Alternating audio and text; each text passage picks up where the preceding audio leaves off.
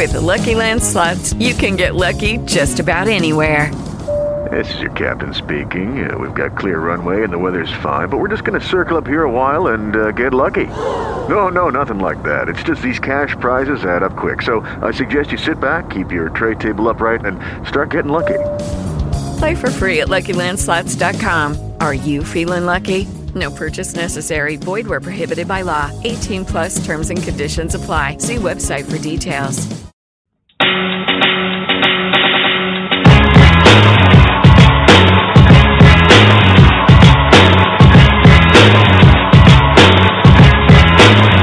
Live from South Florida, it's the Earnestly Speaking Radio Show with Ernest Music Christian on the Happy Hour Network and NGFCSports.com.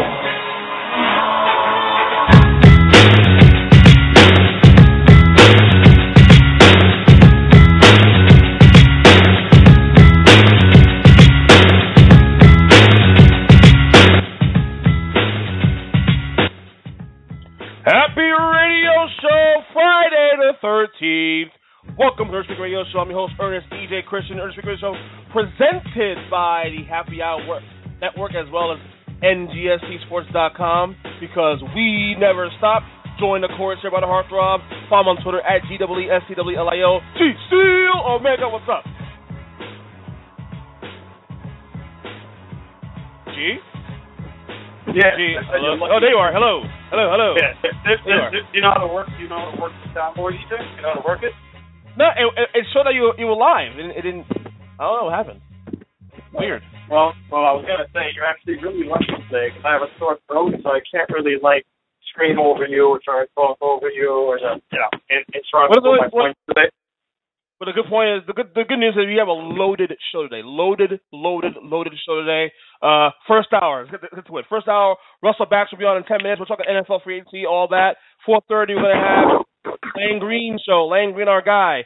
Second hour. Second hour is gonna be. Oh yeah, Keith Irrizarry. That's right, Keith Irrizarry of ESPN New York 98.7. And then our guy Benjamin Allbright at 5:30 talking more NFL free agency and whatnot. It's been a crazy week. We got a lot of breaking news before we get to the top five. We're going to do that right now, but before we get to that, breaking news. Court reports Ben Roethlisberger and the Steelers are agreed to a new contract. That's good. I mean, I guess this finalizes that he'll be ending his career there. Yeah. So that's what's going on there. You know what? Let's get to top five now. Screw it. All right, then. Where's the music? I can't find the music. You're just terrible. You know what, dude? I just woke up. Shut up. I just woke up. You ready? All right. Top five topic number one. Demarco Murray to Philadelphia for a reported 5-year, $42 million, 21 guaranteed. Do you trust in Chip Kelly's decision-making, EJ? Chip Kelly is 2014, his first year as a Philadelphia Eagles head coach. You know what I will say is this. Give the man his due. He's earned the right, and he has the balls to make his team in his own image. If it fails, he takes the fall. If it works, Eagles fans are going to feel stupid for the last 5 days, being discouraged and being pissed off about the moves he's been making. Here's the bottom line. He's head coach. If you're trying to trust in the head coach to choose a guy, expect things like this to happen. I'm not saying I agree with what he's doing, but at the same time, his team. So I think he's earned enough stock right now in 2 years to at least trust the process. Yeah, if I'm the Philadelphia Eagles fan base, you know what's funny about the Eagles fan base, DJ? They never really won anything, and they feel like they talk like they have. so let Chip Kelly do his thing. You have a real three-headed monster in that backfield now with Murray and Ryan Matthews and who's the other guy, the little Darren Sproles. Just wait and see with Chip Kelly is what I say. They just wait. Yeah. Top five topic number two, Darrelle Revis refers to the Jets. Were the Pets not smart in paying him the $40 million that he wanted, Egypt? Yep, and yes, because I've been saying all along, not a knock on Darrelle Revis, but it was going to be interesting to see the Patriots do the anti-Patriot thing. The Patriots never overpay, regardless of talent, so why start now? And look, there's a lot of Pats fans who were pissed off saying, well, why did they pay the $4 million guarantee? It's not like Revis took you guys from a 5-win team to a Super Bowl champion. You guys are already in position. So what changes here? Okay, fine. Maybe you're not the clear-cut favorite in the AFC anymore, but you're still a favorite in the AFC. I think they did the right thing here. I think why fix something that's not broken? Tweak it. You trust in the scheme. It's worked for 15 years. Belichick, Brady has earned the right. I find it funny that even close friends of ours, I won't mention any names, but close friends of ours get mad at Belichick for not resigning him when didn't just 5 weeks ago you won a Super Bowl? Exactly. Yeah, that's I'm just saying. The Patriots fan base is spoiled. They just won a Super Bowl 5 weeks ago. Thank you. Yeah, the Patriots fan base is just spoiled. Like I was all on board with them not giving Revis that money. You let a team like the Jets, who are average at best, just give them that money because they have to. I will say this so quickly though. I'll say so quickly though. That being said, if I was in New England, I would have rather pick up the option. If anything, maybe the $20 million option would have been a little more. Would probably been 1 year option would have been worth it. The 1 year, $20 million. But I see where they're coming from also there too. But $40 million guarantee, nah. Let them walk. Honestly, both sides got what they wanted from each other, so I think it's easy for them to walk away. Hot 5 topic number 3. Jimmy Graham shockingly traded to Seahawks for center Max Unger and a first-round pick. What are your thoughts on that?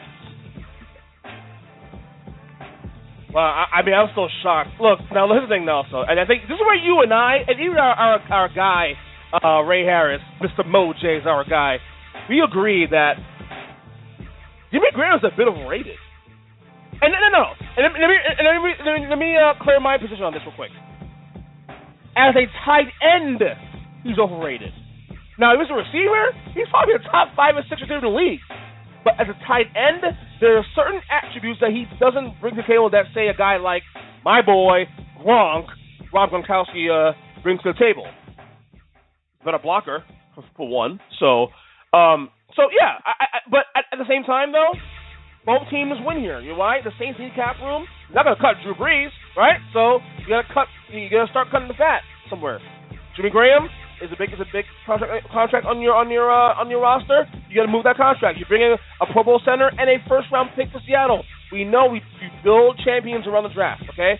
Seattle filled a huge need. One of the things they didn't do well last year, they didn't score well in the red zone. So they bring a guy now who can score in the red zone in Jimmy Graham. So both teams here won. Yeah, I don't know. I feel like the Saints won in terms of trying to rebuild. They all know Jimmy Graham is going to want a huge extension. They get Max Unger. The first round pick that really wasn't wanted, but they needed some kind of value. So they got Max Unger. They just traded away their two-time Pro Bowl guard. They just traded away Kenny Stills, and everyone's saying that pretty much everybody's open for a conversation for a trade from New Orleans. So it's a weird thing what he's doing over there. I think Jimmy Graham is overrated. Match made to heaven because he was the overrated Russell Wilson. Hot 5 topic number 4. New York Giants extend your boy Tom Coughlin's contract by a year. Is that smart or dumb? It's smart because the one thing I will say is different about Coughlin now than, say, 8 years ago when he first was on the fire in 2006, 2007, is that at least right now he has the locker room. He has lots of locker room. He has to respect the guys there. I mean, I even follow all these guys on Twitter, on Facebook, and they love Tom Coughlin. And this is the same team, the same guy that hasn't made a playoffs in 3 years. Granted, 3 years ago they won the Super Bowl. So yeah, in terms of respect, in terms of the stability, it's the right move to people around. I will say this though, and I love TC. At the same time, there's got to be an end point. If this year is the end point, probably so. Because if they don't at least make the playoffs this season, it might be time for a change. And I say that with the utmost respect of Tom Coughlin. He's a 2-time Super Bowl champion, definitely be a Hall of Fame coach.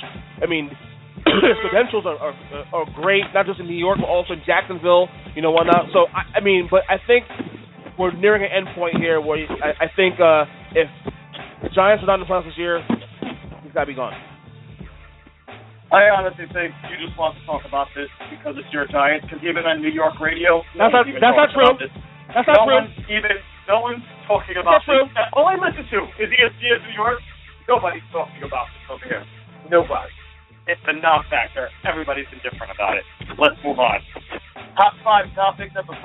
You know, G, you're really mean. You're really mean, G. The Cavs beat the Spurs last night behind Kyrie, 57 points, and probably one of the best games of the year. It's just an NBA Finals preview EJ. It felt like last night. Like I said, the Eastern Conference really, it's really just two teams, in my opinion. It's Atlanta and it's Cleveland. I want to say Chicago, but I don't know how healthy Derrick Rose and Jimmy Butler's going to be by the time this comes around. So, at least on Cleveland's part, I could say I feel confident that Cleveland might be the team in the East.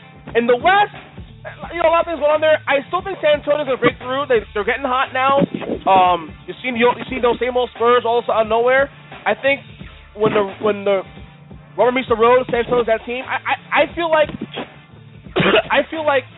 70% chance this is going to be an NBA Finals this year.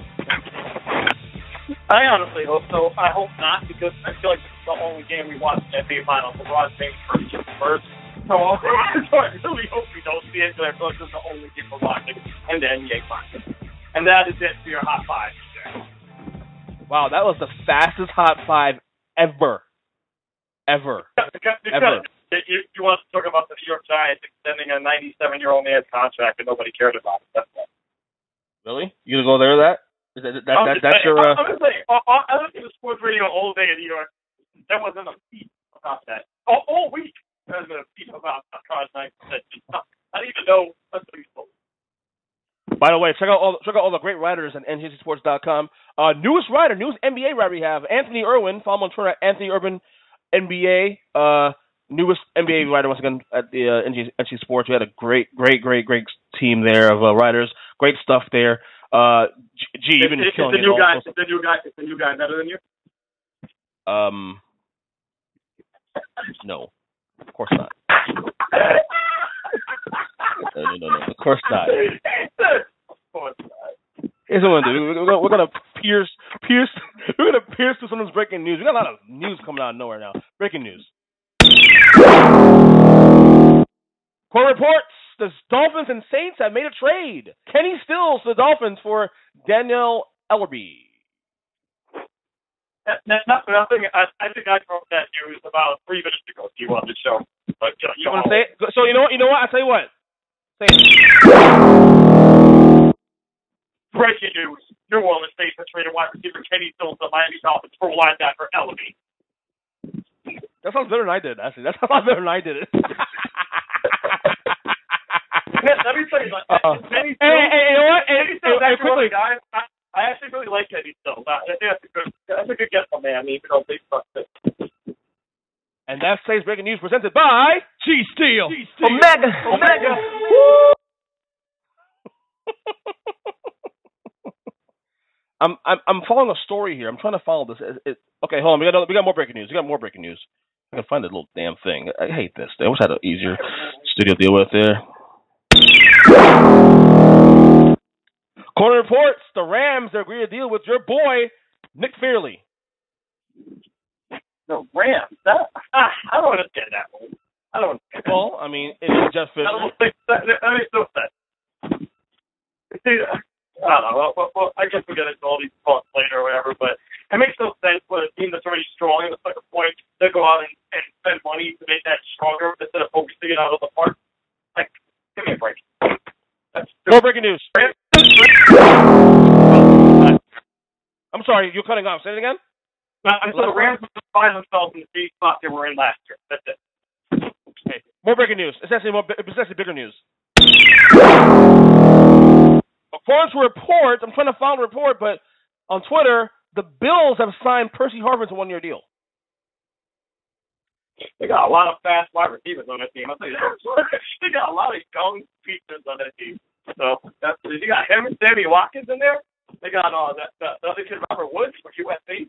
And let me tell you, I actually like the. I'll be honest with you, Matt. He's not breaking the bank. Obviously, he's not. Matt Castle. He's changing the world. But it's a good move. He knows how to play quarterback in the league, right? So he has weapons. I mean, honestly, he's a game manager. I mean, I have no issue with that Matt Castle signing on. Yeah, Rex. I mean, yeah, you got Rex there. I mean, we're just inundated with NFL news this week. This actually was the most entertaining NFL free agency period I think I've ever had the pleasure of covering, which is cool because we were literally at 4:00 getting on Tuesday getting breaking news left and right and center by the minute. Retirements being announced, new teams being announced, re-signings being announced, rumors being announced. It was just nuts. What do you think about Jake Locker retiring? Hey, do you, man? If your heart's not into it anymore, then do you. You know what's funny? I thought he'd been really good in the NFL, and then he really wasn't that good. The injuries just beat him up. I really liked him when he quarterbacked at Washington University. I thought he was going to be really good, man. But I thought he stayed a year too long in That's what I thought. I think going to Tennessee as a quarterback is pretty much a graveyard. So that's what happened. Yeah, I'm not that shocked anymore, man. What I see in the NFL, I'm just not. It is what it is. It's just one of those things. All right, we come back. The Godfather himself, Russell Baxter, joins us. We're going to talk NFL free agency. We got a lot to get to next.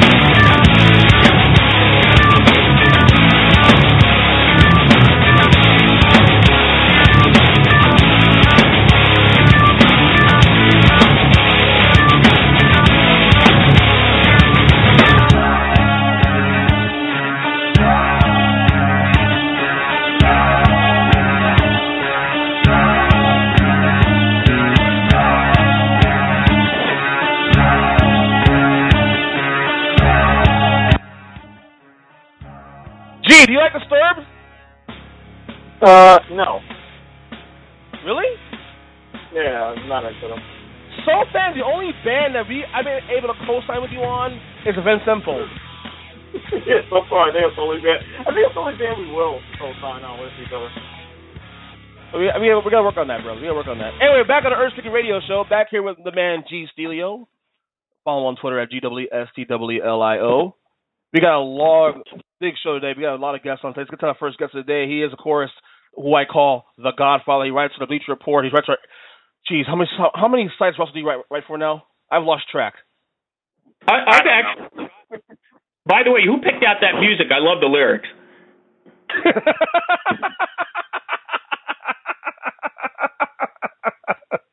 Oh man, Russell Baxter, the Godfather himself, Bleacher Report Zone. How you doing, Russ? I'm doing good. Actually, to answer your question, within the last couple of months, I joined NFL Spin Zone, where I'm writing and editing for them.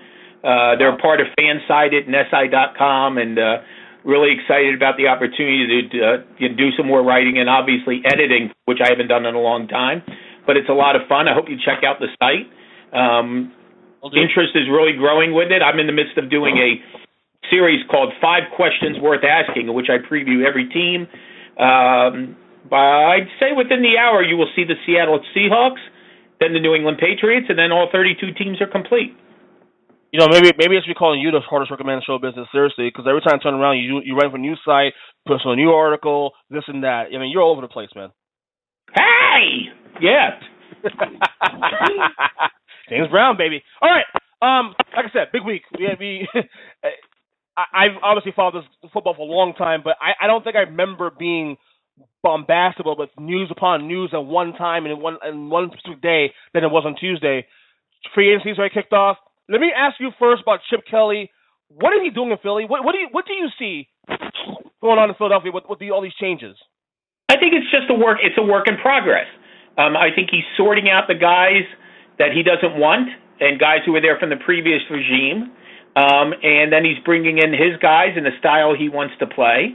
He's been at it for 2 years. He's had 2 years to evaluate what he likes and what he doesn't like. And I don't think it's anything more than that. I think people are, very much in an uproar. But I also think it had to do with, I think the uproar is more about LeSean McCoy getting traded than it is everything else they're doing, to be honest with you. That really just kind of rocked people, and we were all pretty surprised. I mean, the guy just led the league in rushing in 2013, so you replace him with a guy who led the league in rushing in 2014. Right, understandable. Yeah. I guess with Demarco Murray, do you see the fit there? Because I'm trying to figure it out though. In that offense. Well, listen, the Eagles' offensive line is nothing to get, nothing to. There's a lot to get excited about, I should say. Right. They led the league in rushing in 2013 as a team. They were 9th this past year. That's one of the better offensive lines in the league.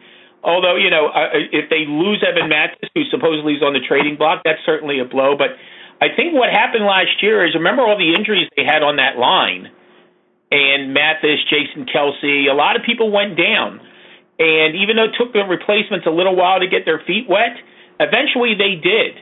And now I think Chip Kelly felt he had depth, and now he's able to, maybe go with guys who are a little younger, maybe less experienced, but they can grow together as a unit, and then spend money elsewhere. But, to me, there's so much being made about Philadelphia and LeSean McCoy and the offense. The key to Philadelphia is getting that defense fixed. Okay, and they've obviously brought in some parts there as well. Byron Maxwell is a huge pickup for them. Their cornerbacks were terrible last year. Keep in mind, I think they gave up touchdown passes despite the fact that they had 49 sacks last year. Right. Hey, Russ, when it comes to the Dallas Cowboys side of things, I would try to tell people I think they played their hand right by not overpaying Demarco Murray. They had that offensive line. They went on the side of Darren McFadden or whatever it's worth, but they have 2 nice young running backs so far, the other kid who steals underwear on his spare time. Do you think Dallas played their hand right in this situation? I just think that they did not want to take a chance and overpay on someone who has not been able to stay healthy. And, let's also remember that last year DeMarco Murray still got hurt. Okay? He hurt his hand. I know he didn't hurt a knee, he didn't hurt a leg, anything that kept him off the field, but he did get hurt. Okay? So 4 years and, only 1 year where he's able to play all 16 games. Darren McFadden is not the solution. They're not trading in Darren McFadden. They could very well go after a running back in the first round of the draft. I know that's not the vogue thing to do, but there's some guys who really catch your attention, like Gordon, obviously, and Todd Gurley. I don't think those guys will get out of the first round. So I think they could obviously do that. There's also maybe some options floating around out there still, even though the running back market's drying up. C.J. Spiller looks like he's headed to the Saints. And I think it's just a matter of dotting the I's and crossing the T's that D'Angelo Williams is going to sign with the Steelers. But, I mean, those would be short-term fixes anyway. They need another young guy who they can get in there. And if memory serves, Demarco Murray, I think, was a third-round draft choice when he came out. It's not like they have to pick it back in the first round. But if they could get somebody like Gurley or Gordon, all of a sudden it'll become DeMarco who, except for the fact that they're going to have to play him at least twice a year. Russell Baxter was on an Earnestly radio show. Follow him on Twitter at Basketball Guru. Russell, the Jets made a lot of big moves the last 7 days. They bring him back, obviously traded for Brandon Marshall last week. Now with him and Eric Decker, I believe is a pretty really good receiving core. Then you have now bringing in Revis, of course, on Tuesday, $40 million guaranteed, and then of course Antonio Cromartie is back. On the surface, it feels the Jets are kind of sort of building like already that next year to be a contender. What do you think of the Jets next year? Well, their everybody talks about their quarterback situation, but I thought in some ways their cornerback situation was even worse last year. Guys who disappointed, guys who got hurt. They've spent their share of first-round picks on cornerbacks in the last 5 or 6 years. Kyle Wilson has never really developed like everybody was hoping he would, at least. Dean Milner, I think last year he declared himself the best cornerback in the league. That was a hell of a pick. You're talking about a pass defense last year that gave up 31 touchdown passes and only had 6 interceptions. So Revis, Cromartie, and don't forget Buster Screen, who they got from the Cleveland Browns. So they signed 3 pretty solid corners to go along with that front 7. And, Todd Bowles is going to have a lot of fun with that defensive unit. There's no question about it. Now they need to get the other side of the ball straightened out. And a lot of that also means, Chan Gailey, the new offensive coordinator, getting, Geno Smith to prevent him from turning over the football. And the same thing with Ryan Fitzpatrick. He's a little bit of a turnover machine as well. Right. Jake, I want to go keep it in the AFC East and go to Buffalo. Me and EJ were just talking about Matt Castle to get the quarterback over in Buffalo. I actually think that's not a bad fit for what they're going to do. It's going to be mostly run heavy, and they got the defense still. But I do think with Matt Castle, what Buffalo could look going into next year. I'm not sure to predict anything, but do you think he could fit for that team? Yeah, listen, Kyle Orton came in and did some good things for them as well. Castle's a streaky quarterback. He'll have a year where he really cuts down on the turnovers, and then he'll turn around and he can't hang on to the football whatsoever. So hopefully they get him in a good year more than anything else. But, they still have E.J. Manuel there. But I like some of the things they've done. They're looking to be even more physical on offense. And it's funny because I'm sure everybody, they signed Richie Incognito. I get all that. They need help on the offensive line. And it looks like Percy Harvin is headed there well, which helps them on returns. The one guy who they lost, and I'm not going to say Kiko Alonso is necessarily a loss because they didn't have him last year and still would play pretty good defense, but Denoris Searcy, the free safety, who replaced Jarris Byrd, who went to New Orleans last year. That's a pretty big blow for them, but hopefully they can make up for that. But the guy who I liked who they signed was a fullback named Jerome Felton from the Minnesota Vikings, a former Pro Bowler. You put him in front of LaShawn McCoy, and Shady will get plenty of shade. Okay? He's That's good. He is quite lead blocker. And that offensive line of the Bills was not great last year, but you bring Felton in there ahead of McCoy, and, you got to like the look of what Buffalo's trying to do. Once again, Russell Baxter with us here on the Earnestly Radio Show, Basketball Guru on Twitter. Russell, in your opinion, and look, I know Ndamukong Suh is great. Obviously, he's the best at his position in the league. But did the Dolphins overpay for him? I would ask Ndamukong Suh that question, but I already know the answer. Yeah. He said no. Yeah, he made it quite. He made it quite clear he came for the money. He made it quite clear. Well, let me ask you this: if someone offered you $114 million to do your radio show, would you think they overpaid you? Of course not, man. He's definitely got overpaid. Well, listen, making big money, we understand that, okay? But for the Dolphins to do what they want to do, okay? Now, as it turned out, they probably had to offer him that much because the Lions were offering him a lot of money to come back. And I think it turned out to be the difference, maybe, $6 or $7 million based on the state tax or lack of it in Florida. It is what it is. But I'll tell you two guys who probably had no problem wanting to chip in there. That's Cameron Wake and Olivier Vernon, the defensive end. Yep. Who will benefit from his presence in the middle. And the thing you get about Stu is good against the run. And last year he also led his team with 8.5 sacks. Absolutely, I agree with you there. I think I told a couple of my Dublin friends. I'm in South Florida, and I told some of my Dublin friends that over/under on Karen Wake on sacks next year at 13. I'll go over. Seriously. Well, listen, Cameron Wake is a talent. Vernon's pretty damn good too. But just that, listen, the thing that really tripped up the Dolphins down the stretch was inability to stop the run. They wound up 24th, but they were much worse than that the last 5 or 6 games. And as you can see, the guys in the middle with the linebacker, you see what they've done. Randy Starks was let go. Darrelle Revis was part of the Kenny Stills trade today. Right. Philip Wheeler was let go. They kind of gutted the middle of the defense, and for the most part, Koamisi is still there, but they gutted a lot of parts up the middle of the defense because even in a league where we quote-unquote devalue the running back and it's all about passing, a defensive coach will tell you got to stop the run first before you do anything. All right. Any Super Bowl predictions? No, I'm just kidding. I'm just so joking about that, John. I'm being there this year, yes. Hey, follow on Twitter at Basketball Guru Russ.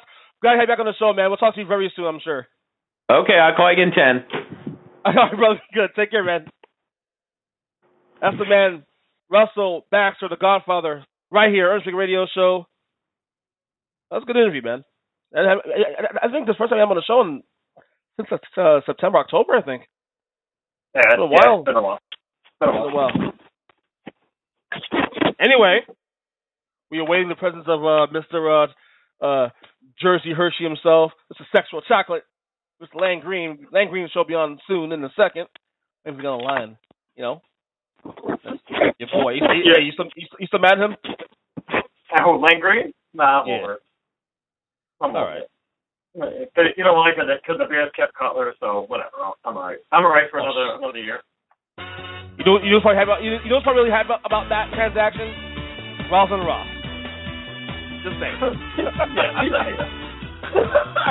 All right, we come back. Lang Green with the ESPN joins us on NBA Next. I'm on the rock, and then I check a stop. I had to run like a fugitive to save the life I live. I'm gonna be iron like a lion in Zion. I'm gonna be iron like a lion in Zion. Iron, Zion, Zion. I'm on the run, but I ain't got no gun. They want to be the star, so they fight in tribal war, and they say iron like a lion in Zion. Iron like a lion in Zion. Iron, Zion, Zion.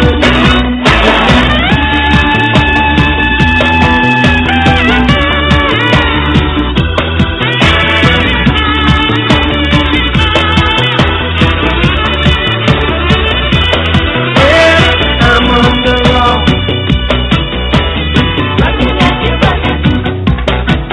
See the papa take a stop. I have to run like a fugitive. Lord, just save the life I live. Oh, now I'm gonna be iron like a lion in Zion. I'm gonna be iron like a lion in Zion.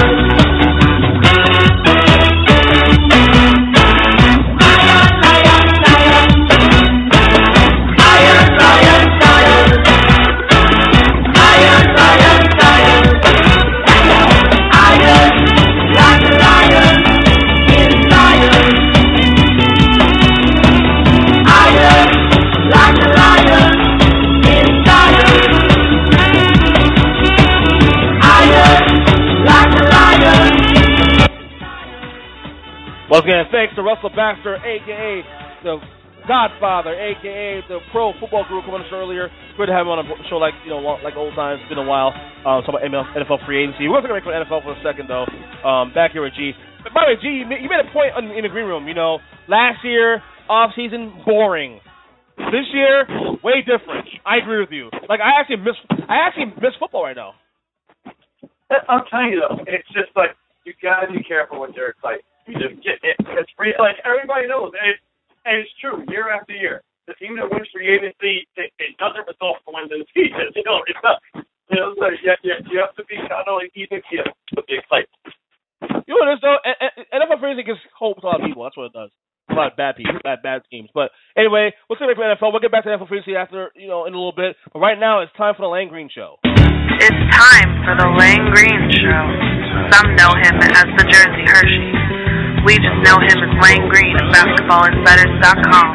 Follow Lane on Twitter at Lane Green for all his full basketball analysis and opinions. Ladies and gentlemen, the Lane Green Show. Oh, and I know when it's just you and I'll show you and you. He may be halfway in offices right now, but he has some time for us here on Earnestly Speaking. Once again, Lane. What is going on? Glad to be in your presence.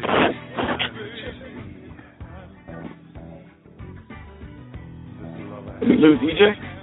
EJ, you there?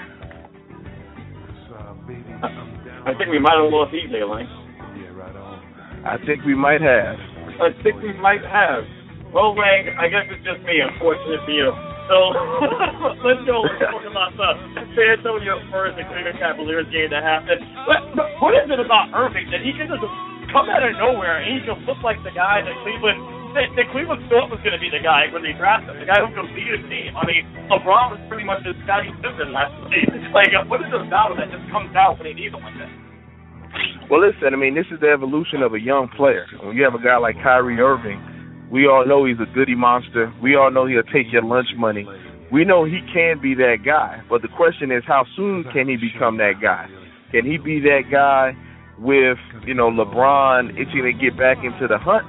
And we saw last night, when you put a 57 against a quality San Antonio Spurs team, and you are that dude. Do you hear the music still in the background? DJ's not here. In the background. Unbelievable. I just get it.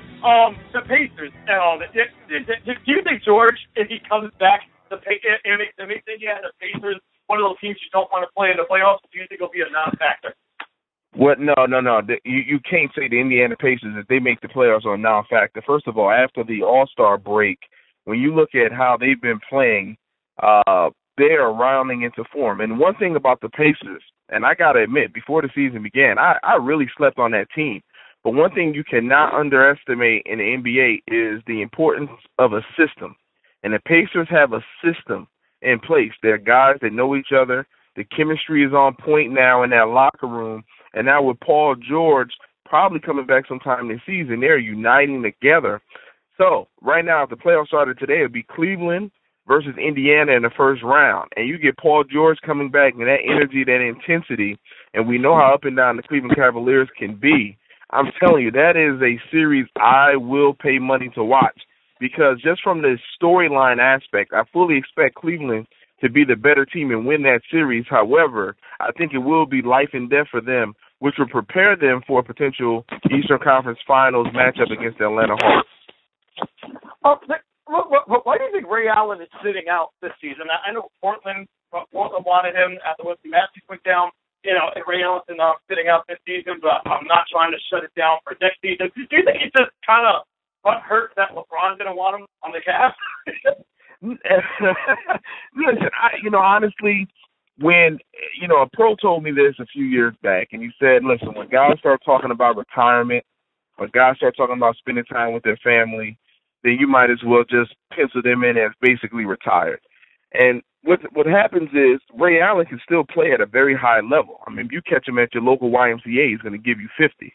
I mean, he's not, a scrub where his skills hasn't diminished to that point. The problem is The NBA is a rigorous 82-game marathon. And at his age and what he's done in the league, you know, he has title. Basically, he has a couple titles. Basically, what he's saying is, man, you know, I love the game. I want to play in the game, but if I could fast forward to the postseason and just play that, that's what I want to do. So I really think he's wrestling in his head just in terms of getting himself together. When you start talking about August, September, October, just the dog days of the season before you even get to the meat and potatoes, April through June, I think that's what's, you know, weighing down on Ray Allen right now, why we may never see him again. This is usually the point where I ask you about the Brooklyn Nets, but I'm not even going to go into that right now. Who cares the Nets? Who cares the Nets? It's usually the time. It's usually the time, but I'm not. Oh, EJ, you're back. Hey. Sorry, guys. I don't know what you're going to ask him. I've asked him all the good questions, so good luck. Well, hey, what are you asking so far? What do you ask? I've missed, 3-4 minutes of the interview? Oh, yeah. I mean, you know, you just stepped out, EJ. I thought you got too wrapped up in my theme music, you know. You know what I mean? And, but, you know, it's good to have you back. But, no, we were just talking about the Indiana Pacers. You know, we're talking about Ray Allen and Kyrie Irving's performance last night. So, I mean, we're still wide open. Let me ask you a question. Did it flex you last night? Was a finals preview? Listen, someone asked me this on ESPN radio earlier today. Said, can you count out the San Antonio Spurs? And I think I might have told you guys this last week. And I said, I'm not counting those guys out, you know, until Tim Duncan's in the broadcast booth in a suit, you know, and Popovich is on the golf course. Because every year, since 2009, listen, we've been writing their eulogy. And every year, right around that January, February time, they lull us to sleep. They don't look good. We're saying, like, this is the end of the Spurs. And then they kick it up a notch. And what we saw was a winnable game. It's not like the Spurs were up. They shouldn't have lost that game, you know. And coming into the game, they had a 5 or 6 game winning streak. So they're playing good basketball. They have pretty good health. I think they definitely will be in the mix in the Western Conference, no matter their playoff seeding. That's a battle-tested team. They're not going to run from anybody. And when you talk about the Spurs, it doesn't matter, home or away. They will give it to you. So I don't think they need home court advantage. I think if they get the right matchups, man, they can definitely see themselves back in the finals again. Did you catch how Lane just flexed on us? He was like, I was actually on ESPN radio. You know, he had to throw that in there. He had to throw in a little flexing. I like that, though. Oh, no stunning. Hey, I admire you for it. Speaking of Lang, did you see his profile picture? His profile today on Twitter? No, I'm not a stalker like you are, apparently. Why not be a stalker for? Oh my God! You want to hear how smooth this guy is, though? Seriously, his description of himself on Twitter, it says MBA on the NBA, like business MBA on the NBA. Like it. Appreciate your support, but I ain't begging for it. # Will Lord. Will Lord. Right, written all over it. This dude, like I said, Jersey Hershey, man. Jersey Hershey. Gee, go ahead. I don't know. I asked him 3 questions. You go. Oh. Hey, okay, wait, I got a question. You're starting a franchise right now. You're starting a franchise from scratch, okay? You have a choice between Russell Westbrook and Kevin Durant. Who you choose to build your team around? Oh, my goodness. That's a good question. You know, and I probably got to play it safe because if I have a franchise worth $1 billion, then right now I got to go with Kevin Durant, and simply because we have seen explosive guards in the past, right? But you don't really see a guy close to 7 feet. It can give you 44% from 3, 30 points a game in the perimeter, and, you know, still scratching the surface. Plus, you know he's a guy off the floor that's going to be in the community smiling, you know, signing autographs, wiping baby tears. You know he's going to do all that for you. So if you start talking about the total picture, I'm going to have to go with Kevin Durant because the NBA is just more than on-the-court stuff. But as a fan of the game, I definitely want Russell Westbrook to get his own franchise one day. I think it would be a great disservice if we couldn't see 20 years from now, look back and say how Russell Westbrook did leading his own team. I think as a fan of the game, we will want to see that because I want to see how good he is individually. Because make no mistake about it, some guys thrive because they play with other great players. and we can go down the laundry list of guys who have elevated their games. But Russell Westbrook is a bona fide number one guy in this league, and I'm excluding no one. This guy means the truth. You know what's funny? We always talk about Durant, Westbrook. You know, we talk about the team OKC has, and once upon a time they had James Harden. Like, when is enough going to be enough when it comes to their head coach Scott Brooks? Really? I think Scott Brooks is in the comfort zone, and the reason why is, the same reason Mark Jackson couldn't get in the comfort zone out there in Golden State. Sometimes when you have ownership's buy-in in a market that really isn't cutthroat, like Oklahoma City, it's a safe haven. They put a front page picture out there. Remember, Kevin Durant said Mr. Unreliable, I believe a couple seasons ago. And remember, the paper apologized within 24 hours. Now look at the kind of stuff that Carmelo Anthony goes through on a day-to-day in New York. There's no way in the world the New York media is apologizing. Okay, That is just the power of Oklahoma City, where it's not that type of market where guys are going to call for your head. So I think Scott Brooks has been, first of all, he's in good with the front office. And second of all, the people there aren't calling for stuff because they're winning at a high level. They have 2 top 10 players in the game today. So it's not like it's much to fuss about if you're Oklahoma City. You have no other professional franchises there. You're just riding a wave if you're Oklahoma City Thunder fan. It's true. Once again, we're on Lang Green, basketballsiders.com. Follow me on Twitter at Lang Green to EDN. Lang, what is wrong with the Washington Wizards? They've fallen apart since the All-Star break. Actually, even before that. But what's wrong with the Wizards? I tell you what, man. I'm looking right at John Wall. Here's a guy. He got the max deal. Then more from the fella. It's time for him to bring it. Now, obviously, Marcin Gortat got paid last summer. Came into the season sleepwalking a bit. He didn't bring his best game, even though he's starting to play a little bit better. But, a lot of that comes with the inconsistency and the uncertainty in the lineup. You look at Brad Beal, he's been in and out of the lineup with different injuries. And I tell you what, a guy like Trevor Ariza, even though Paul Pierce is putting up similar type of stats as Trevor Ariza did last year, it's not the same type of player because Trevor Ariza was a better individual defender. So now you have some issues on the wing. Even though Washington as a team still plays great defense, I still think you're starting to see some of that stuff seep through. And so right now I'm putting the blame on John Wall. As a guy, you're the A-lister on that team, you have to keep the wheel straight. You think they can turn around before the playoffs start? We got 5 weeks. Listen, it's going to be tough. But right now, it's the 4-5 matchup between Washington and Toronto in the first round. And Toronto, listen, they've been struggling too here and there. I know DeMar DeRozan has been hot lately, but that's a team that's can be inconsistent. So that series is one that I wouldn't put any money on because you never know what Wizards team or what Raptors team is going to show up on a day-to-day basis. Okay, Lang Green with us on Earnestly Radio Show. Last question to go. Hassan Whiteside, probably the story of the year. Definitely one of the most interesting stories of the season in the NBA. Last couple weeks, seen a little bit of a swing trend with him. He's been ejecting 2 games this last week. If you're the Miami Heat, is that cause for concern, or do you think the Heat are still good enough to at least curb that attitude a little bit? Nah, I'm not worried about Pat Riley. I actually spoke with Darrelle Wright in late January, early February when they were and the Blazers here in Atlanta. And Darrelle Wright was drafted by, the Heat. Wait. Did we lose Lang? I think so. Lang, you there? I'm the only one that can stay on this show, I think. Hello? Lang, you there? Oh, there we go. Lang. Well, there you are. Hey, I'm here. I'm here. Yeah, I'm here. Yeah, the last thing you said was he was drafted by the Heat and then it stopped. Oh, yeah, well, listen, Darrelle Wright, I asked him about, what kind of mentality Pat Riley looks for in a player. And he says he looks for a guy that is just nasty, has a nasty demeanor. Not a nasty, and I'm a cheap shot you, but a nasty demeanor. A guy that's not going to, take any stuff, a guy that's going to foul you hard when you come in his paint. Mm-hmm. So, no, I don't think it's cause for concern. I think Hassan Whiteside's a young player.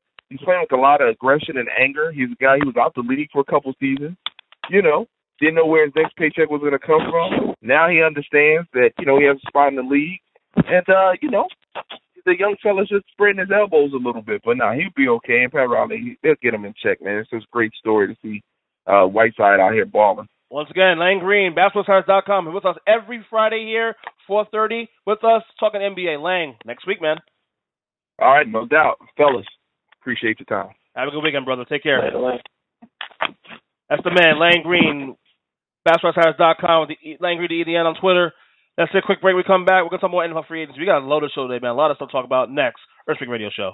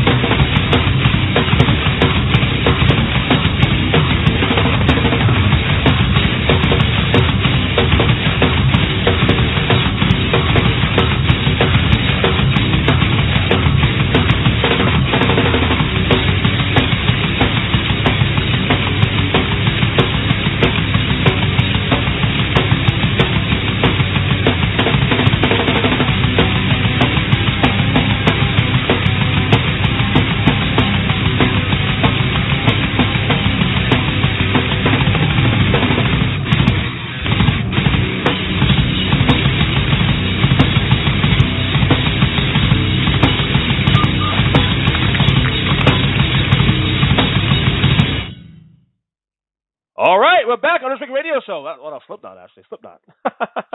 You know, Metalhead, of course. Once again, thanks to Lang Greene. Lang Greene Show every week. We're going to have it from now till the NBA Finals. Great interview with Lang. We're back here with G. Steelio, of course. Also, thanks to Russell Baxter, pro football guru. Talking a little NFL free agency still. Like I said, I'm actually missing football. Like, remember a couple weeks ago we were discussing football and we were saying we actually miss college more. And I still do miss college.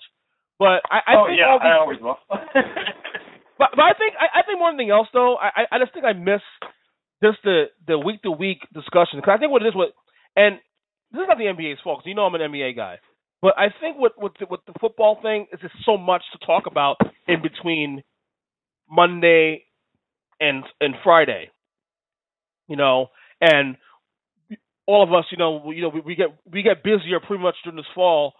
We'll be writing or doing the radio, the podcast, whatever and whatnot.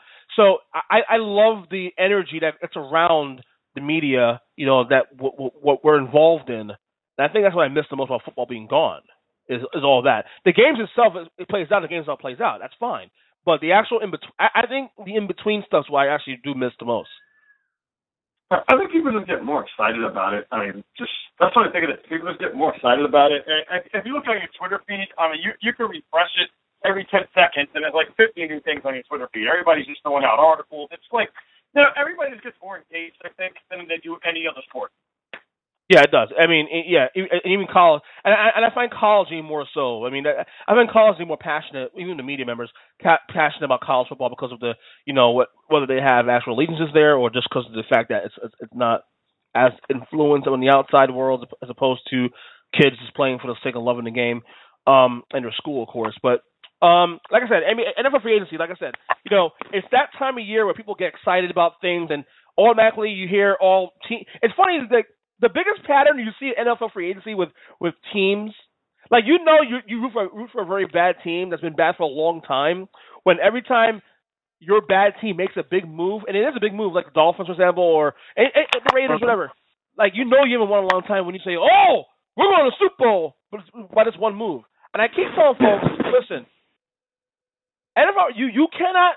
Championships aren't won in March and April. They're won to be honest with you, they're won in the draft. The draft is where you build a champion around. Because your draft, the players you draft have way more influence on the future prospects of your ball club than, say, a free agent that may be here in 2 years. And they also don't cost as much.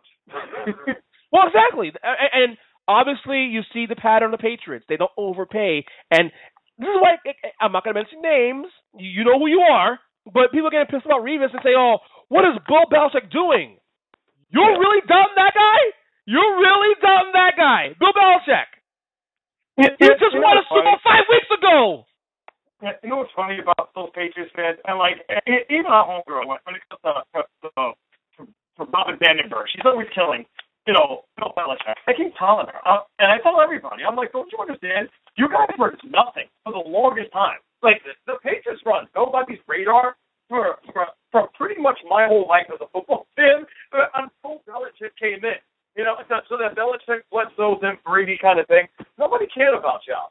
So it's a matter of, like, respect this guy because he puts you on the map, and when he's gone, you're going to wish there was another Bill Belichick lined up because it's going to be really hard to maintain a decade plus of consistency like he has. It's comical, G, because they just won the Super Bowl 5 weeks ago. That's the comical part of the whole thing. But you know what, though? It's fine to be overreactionary, though, because it's not like they lost.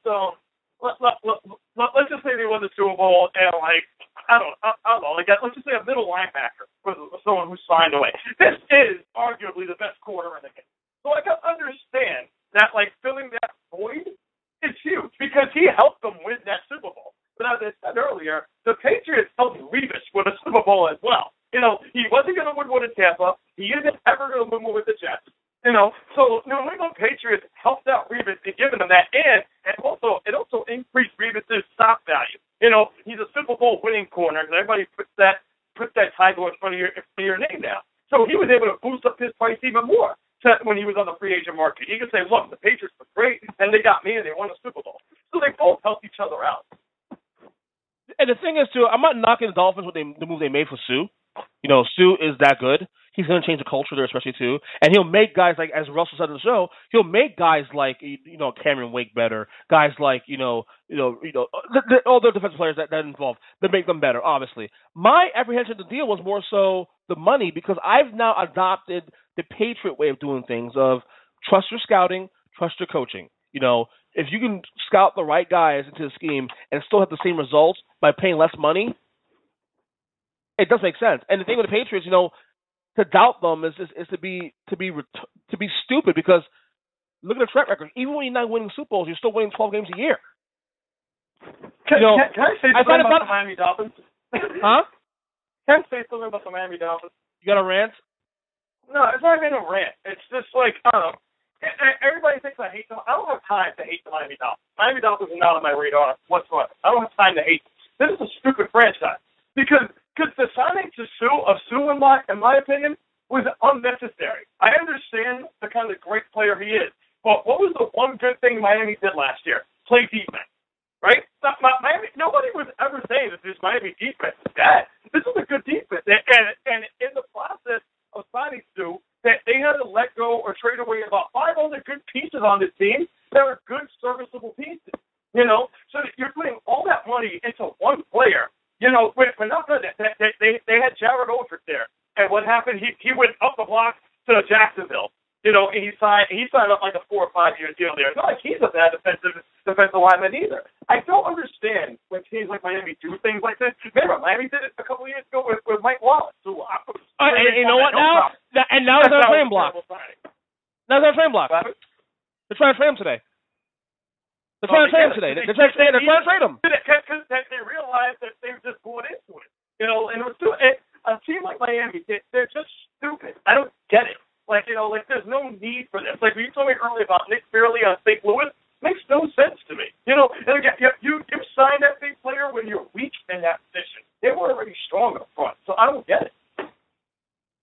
Today's rant presented by G-Steel. Omega. That was a relaxed rant, though. I didn't really scream, you know? You did a rant, man. You did a rant. Come on, bro. I sounded more frustrated than I have to hear about my You're always frustrated. That's nothing. You're always frustrated about something. Shut up. Why me? What do you mean, shut up? Oh, my God. Shut up. All right.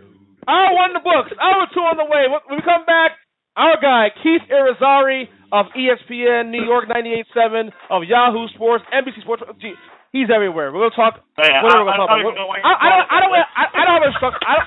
I don't have a structure for Keith today for the show. So we'll just see. Let's stick to the wall, see what happens. Next. Hour 2 on the way. Next. Silent, violent, living it up in the city. Got Chuck's on with Saint Laurent. Gotta kiss myself, I'm so pretty. I'm too hot. Call the police and the fireman. I'm too hot. Make a dragon wanna retire, man. I'm too hot. Say my name, you know who I am. I'm too hot. And my band bout that money. Break it down. Girls hit you, hallelujah. Girls hit you, hallelujah. Girls hit you, hallelujah. Cause Uptown Funk don't give it to you. Cause Uptown Funk don't give it to you. Cause Uptown Funk don't give it to you. Saturday night and we in the spot. Don't believe me, just watch. Come on.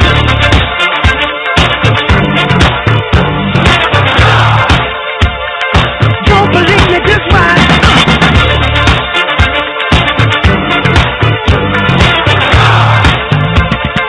Don't believe me, just watch. Don't believe me, just watch. Don't believe me, just watch. Don't believe me, just watch. Hey, oh!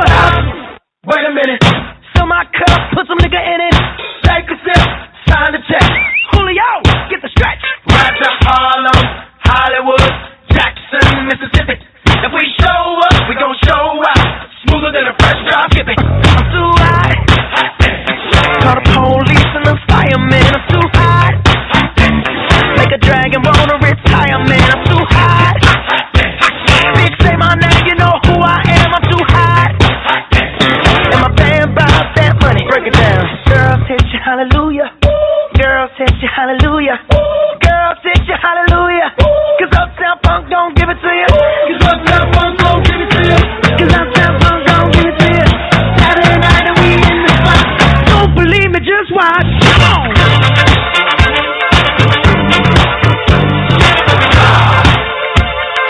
Don't believe me, just watch.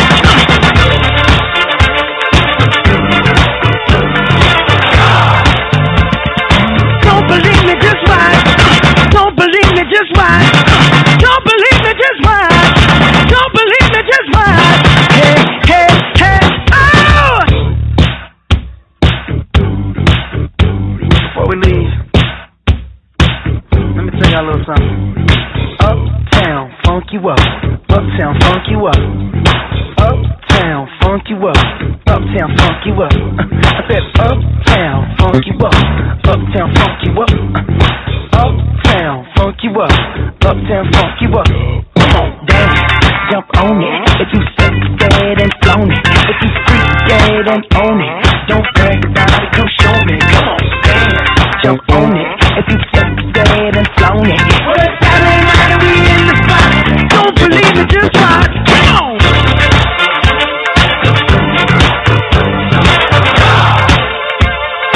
Don't believe me, just watch.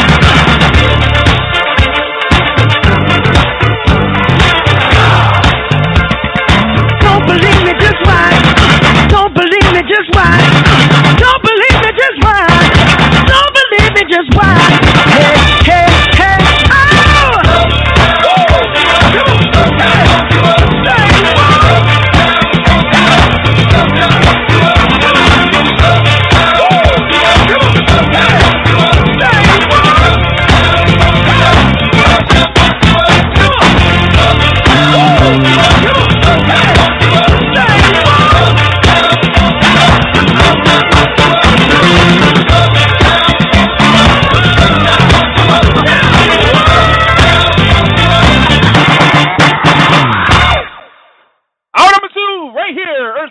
I'm your host, Ernest E.J. Christian. Once again, the Earnestly Radio Show presented by the Happy Hour Network. as well as ngscsports.com, because we never stop. Of course, we're joined here by G. Steelio, the man, the heartthrob.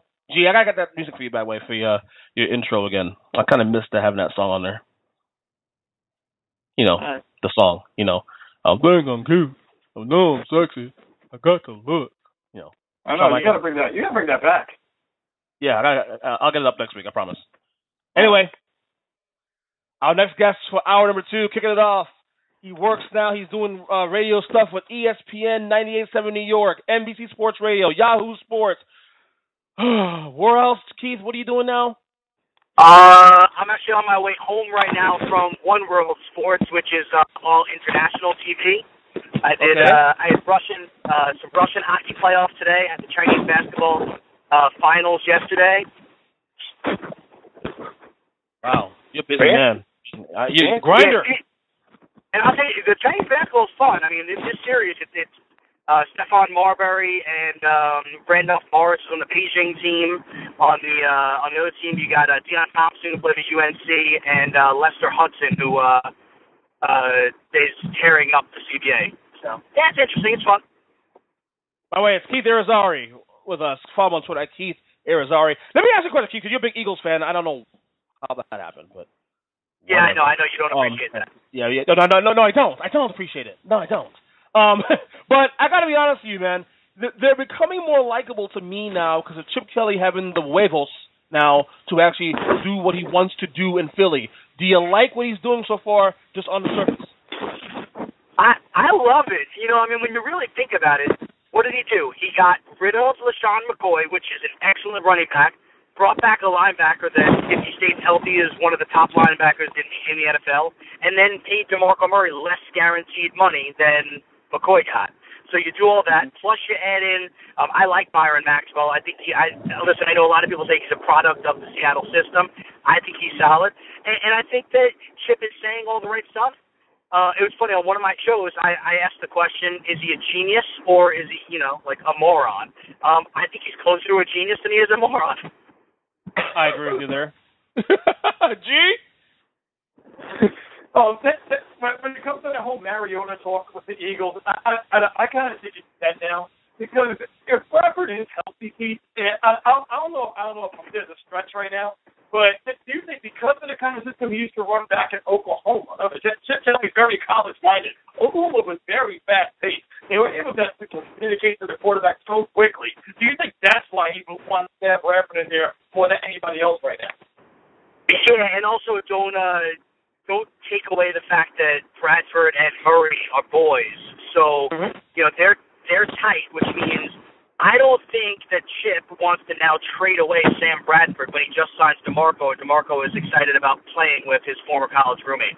Yeah, I think Sam Bradford, if he stays healthy too, he can play in that system. I like the Ryan Matthews signing also because DeMarco doesn't have to carry the rock every single time. And since they run so many plays, DeMarco is still going to run for 1,400 yards this year, and Matthews will run for 700 or 600. That's fine. And you know what's funny? I'm looking at their roster right now, and everybody's trying to kill them for the guys they don't have. But they still have Jordan Matthews out there, who I think is going to turn out to be a really great receiver. They still got the 2 tight ends out there, Zach Ertz, Brent Selleck, Sproles. Like, they still got guys on this offense. People just, they hear the name Deshaun Jackson, Macklin, and they think they have nothing. They still have a viable offense. Yeah, I mean, well, Stephen A. Smith really got it going with the whole racism comment about, Riley Cooper stays and, the guys that they're getting rid of are, I thought that was way overblown. I thought Stephen A. stepped out of bounds on that one. Listen, is Riley Cooper a great receiver? No. Is he a third, a number 3 on most teams? Sure, he can be. They need to find a number 1 or a number 2. Dwayne Bowe, Stevie Johnson is out there if you want to take a run, and it's also a deep draft for wide receivers. I agree. Welcome to Keith Irrizarry right here on the radio show. The AFC East made a major splash this year, in free agency, but yet I still think the Patriots are the best team in the division. Your thoughts? Well, fellas, because Tom Brady is there, Belichick is there, it's hard to imagine them not winning that crown when the only year when the two of them were together they didn't. Brady was injured and wasn't playing, and Matt Castle still won 11 games. Yeah, too many question marks for the other three teams. Yeah, I mean, Miami, do you really believe in Tannehill and the rest of that offense? I'm not sure. Buffalo, do you believe in Matt Castle and the rest of that offense? Not sure. And I think one of you guys are playing quarterback for the Jets. So, I'm not sure about them either. Go ahead, G. Do the Cleveland Browns just, are they just one of those teams that they're never going to get it? Like, it's like, I was actually looking at their draft the last few years, and you look at what they've done in the first round, and they just missed. Even last year, you could argue that the corner they drafted when they had the 6th pick overall, you said, I forgot his name right now, Gilbert, I think it was. But, like, what is it about the Browns? Like, do you ever see an end to the comedy that's the Cleveland Browns? Jordan Matthews kind of did the okey-doke on them yesterday. Like, it's just a nonstop gag reel with them. Well, I think there are just certain organizations that just are meant to be laughing stocks. Cleveland, Jacksonville. I mean, did you see any bright light for Jacksonville? I thought the Blake Bortles pick was terrible last year when they did it. I think that he showed no signs of why he should have been a top 5 draft choice this past year. And I don't see what they're doing well either. I think there's just certain organizations that just, I don't know, for lack of better words, stink. Yeah, that's terrible, dude. All right, let's talk a little NBA, man, because you're well-rounded, of course. I asked this question earlier. We're going to debate this in the next segment after we're done with you here. But you're given an NBA franchise right now. You have a choice to build your team between Kevin Durant and Russell Westbrook. Right now, who are you picking to build your franchise around? This is it's such a tough question because I think that Russell Westbrook is maybe the most supremely athletic and talented basketball player in the NBA. I still got to lean towards Durant. I think, there's something to be said about, 6'10" that can shoot and rebound and has gotten a little bit better at defense. And listen, he's had foot problems this year, but I don't think those are things that are going to bother him the rest of his career. If you ask me this minute, one player, I go Durant. I mean, I'm not mad at you there, and like I said, G and I will debate this very topic in a couple of minutes once we finish the interview here with you. But I got to tell you, I mean, I think people have, people in sports fans are so short-sighted. They see what's the newest thing and they hold on to it. Let's not forget, Durant is the reigning MVP, and you can argue that if Durant's playing right now at full strength with Westbrook, this team is right now number 1 or number 2 in the West right now alongside Golden State. Sure. If you're Golden State right now, are you not shaking knowing that there's a chance Oklahoma City might be the number 8 and you'll have to play them in the first round? Like, seriously. I went through an entire season and I'm going to win 60 games or 58 games and I might get OKC in the first round? That doesn't seem fair. Right. Oh, well. Yeah, the other thing, too, is it's funny you said about, what's hot right now, and I do think that a lot of us are prisoner of the moment with Russell Westbrook, but the things that Westbrook did in the month of February and in the early portion of March are things that Michael Jordan and Wilt Chamberlain and Oscar have done. Those are some pretty good names. Right. I just got to ask you, Keith, because we're cool on Twitter and everything. I just want you to clear something up for those that are listening and they may have seen it on your feed.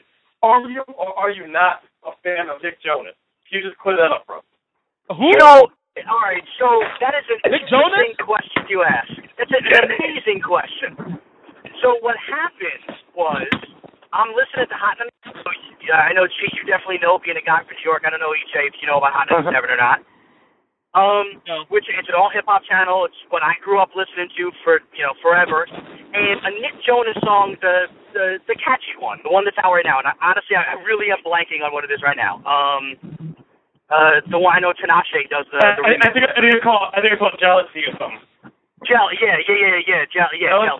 So it's a catchy song, right? It's on Hot 97, and I'm like, really? This is on Hot 97? So I tweet out, I know that the Nick Jonas song is catchy, but how is this on Hot 97? One of my college friends decides to attack me, basically, because on Twitter? On Twitter, because I'm I gotta find like this. DMX. What'd you say? I gotta find this conversation. I'm gonna find it right now. Keep talking. I'm gonna find it right now. Probably about a month ago. A month ago. Never mind. Okay. Yeah, it was about a month ago. So I'm like diehard DMX guy. Like that's my guy. Like if I could pick an album, it's it's one of his albums. I mean, it's DMX. So my boy sends out a tweet. Man, how you fallen from DMX to Nick Jonas? For you, Keith. There you go.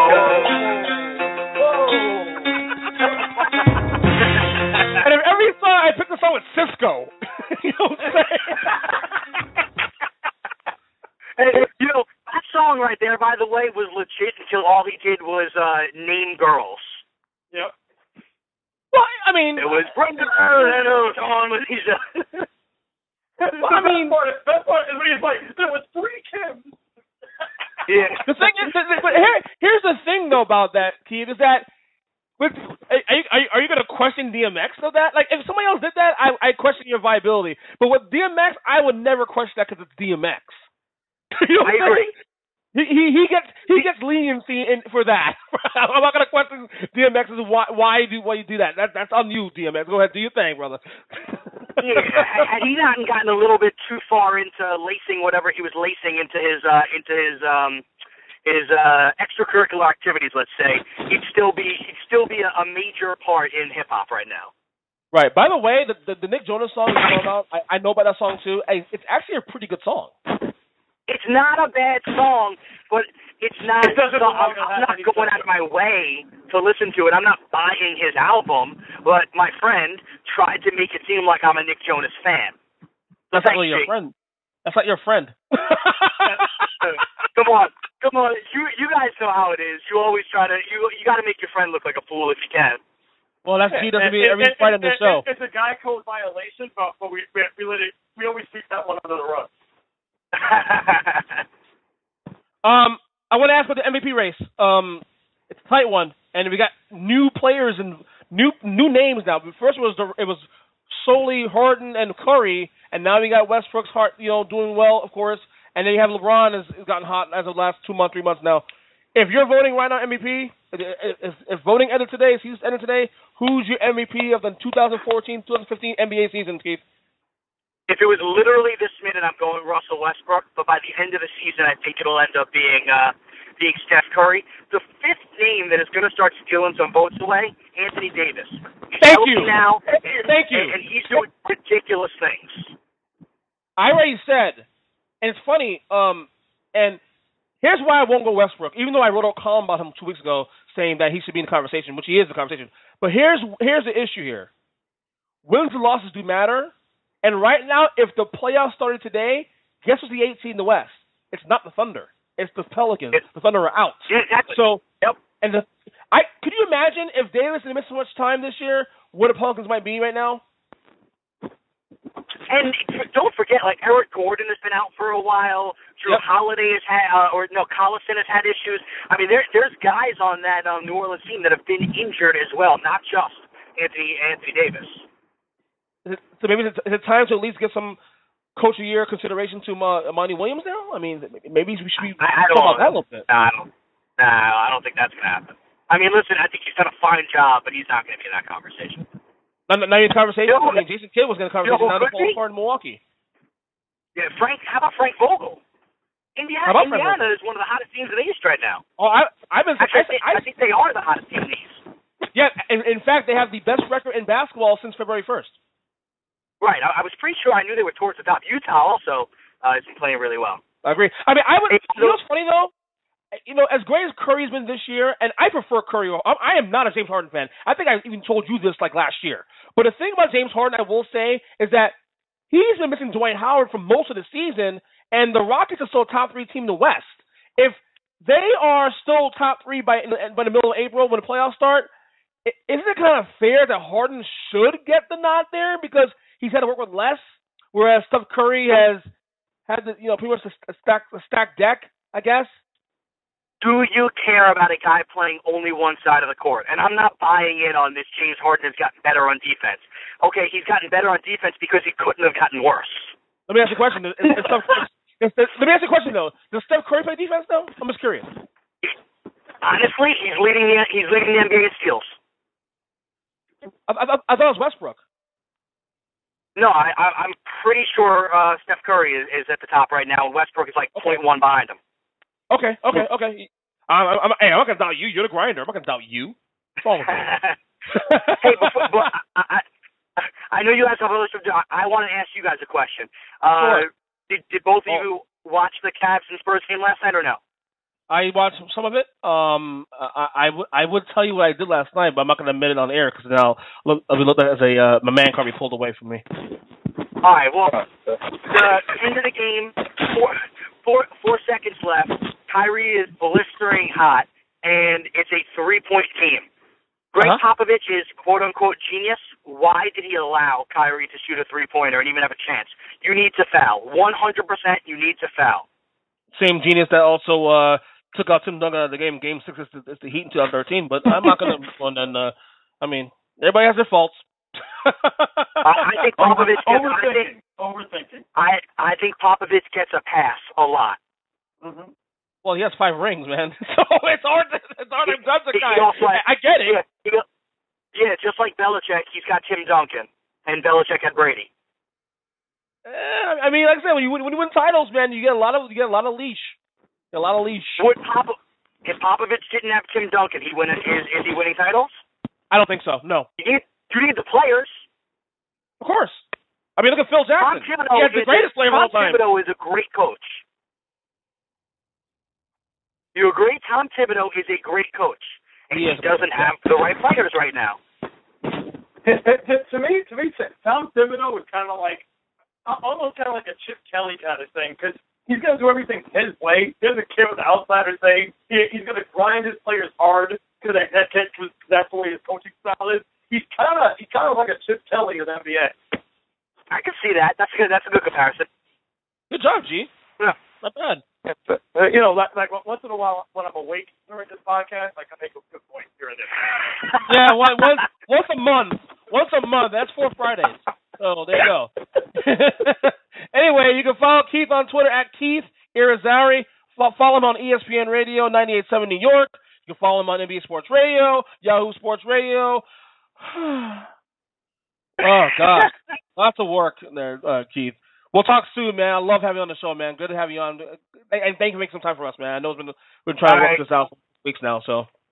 Yeah, guys, I appreciate it. Always fun, and let's try to do it again soon. All right, brother. You take care. Keith. You got it. All right, go back. That's the man, Keith Irrizarry, right here. Earnestly Radio Show. Quick break when we come back. We're going to talk about that. We just teased it actually earlier, and now we're going to discuss it now with G about the Durant, Westbrook. If you were to build a team today from scratch, who do you take to build around? Russell Westbrook or Kevin Durant? It's actually been a big debate on social media for all day, and we'll read out some of the comments today that I got back on Twitter and Facebook next.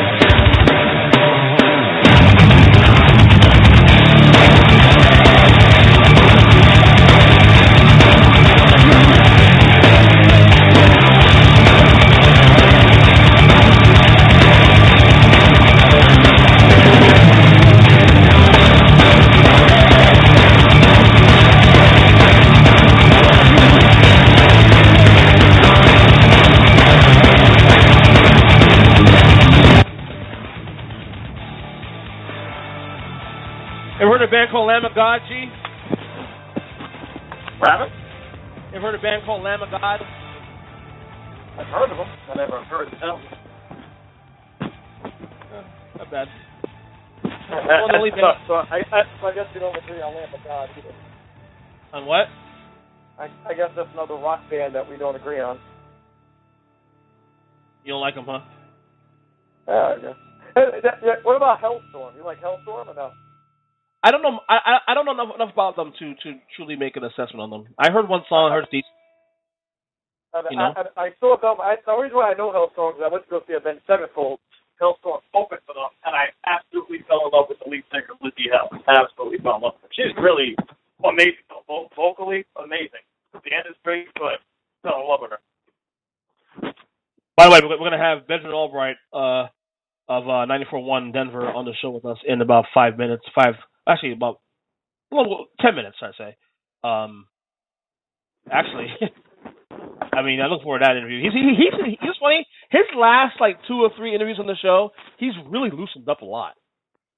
He's really huh? He's really what? Loosened up a lot. He's really joking around and stuff. And it's funny. It's hysterical to me. Yeah, he's like a regular dude with us. Yeah.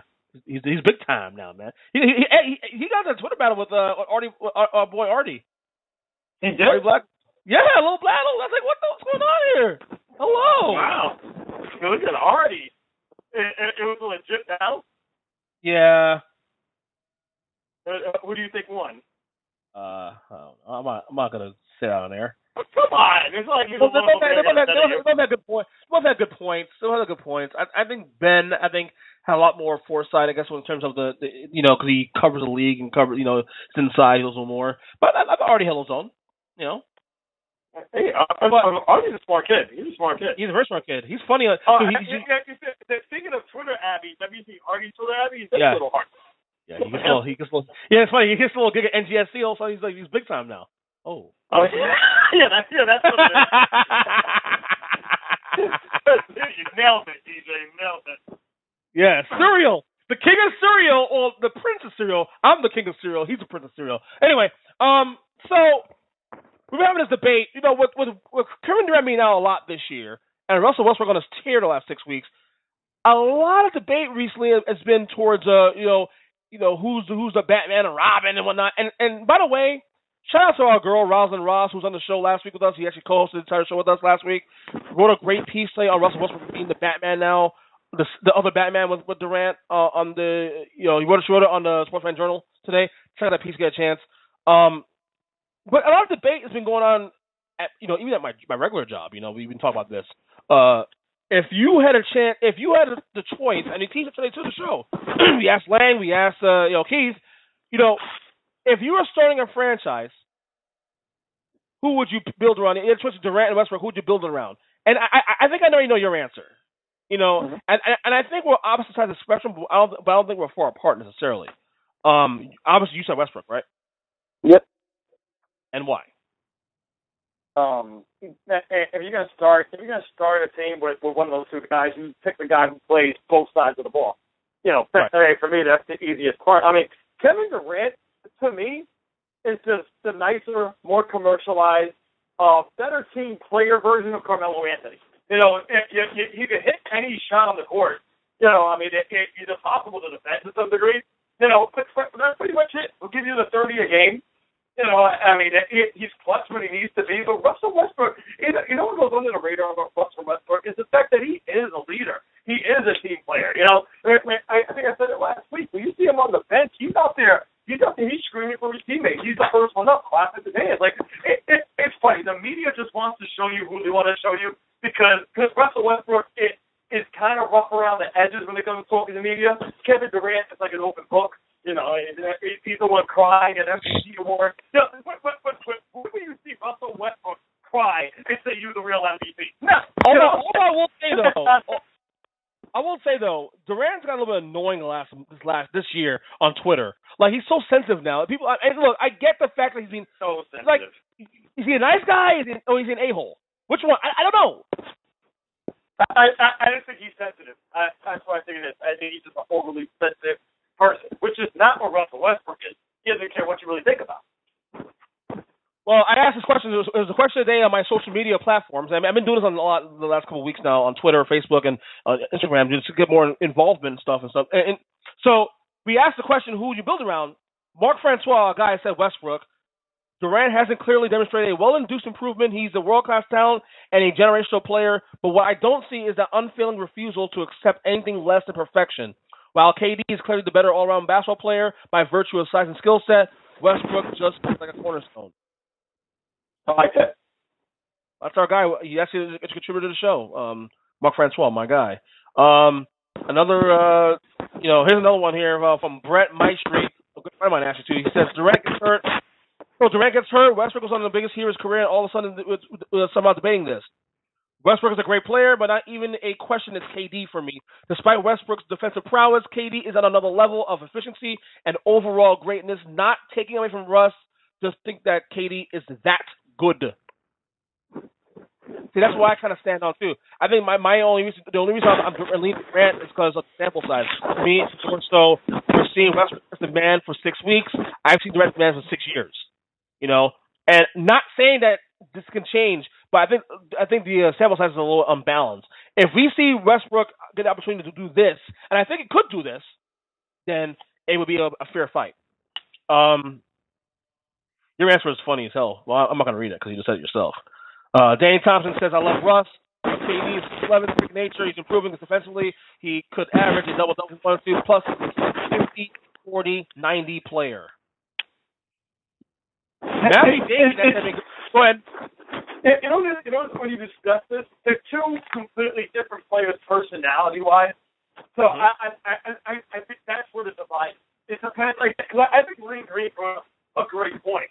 And the part of OKC probably leading to Kevin Durant because he is a more marketable guy. He does have these endorsements, and little kids love him. Like, he's just that face of that franchise. You can't really let that go because it's not like he's 32, like he's young. So it's kind of weird to trade that way.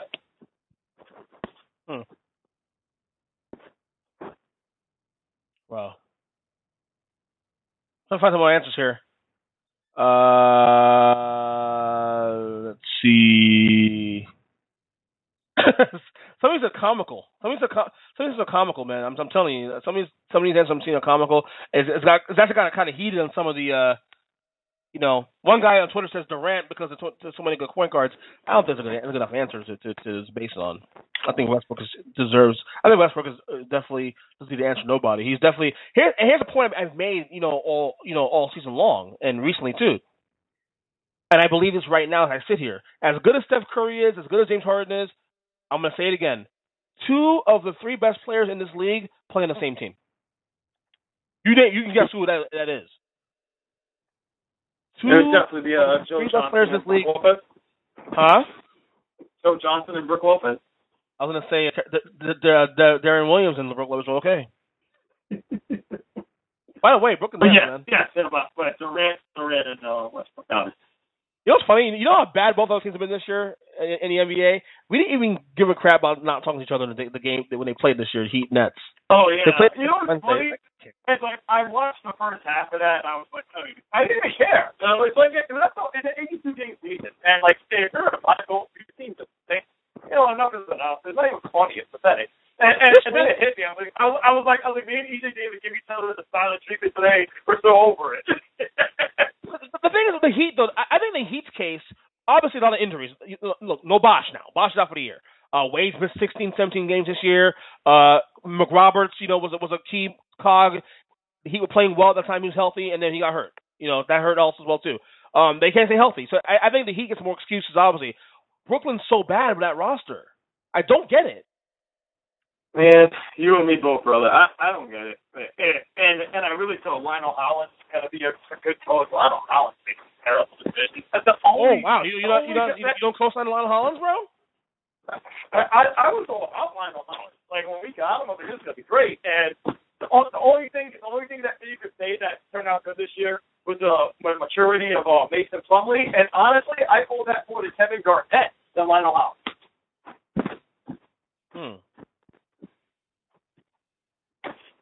Makes sense. But yeah, back to the Westbrook thing though. And once again, get a chance, check out Ross's piece on SportsFanJournal.com. It was actually a great piece. But you know, I think Westbrook, like, to me, he has a lot of Kobe in him. Even Kobe said himself too that I see a lot of myself in that kid, and I do.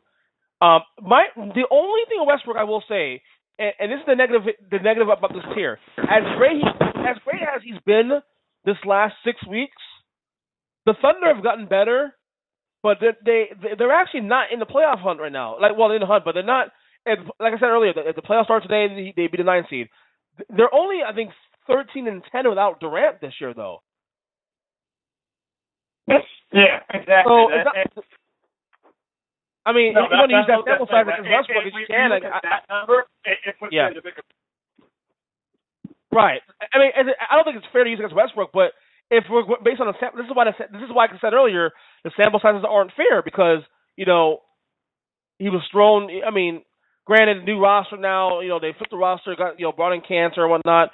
But the one thing about Westbrook will say that hurts him though, and I think for him to be the guy going forward, and he could be the guy, like I said, is that he needs to harness some of that energy.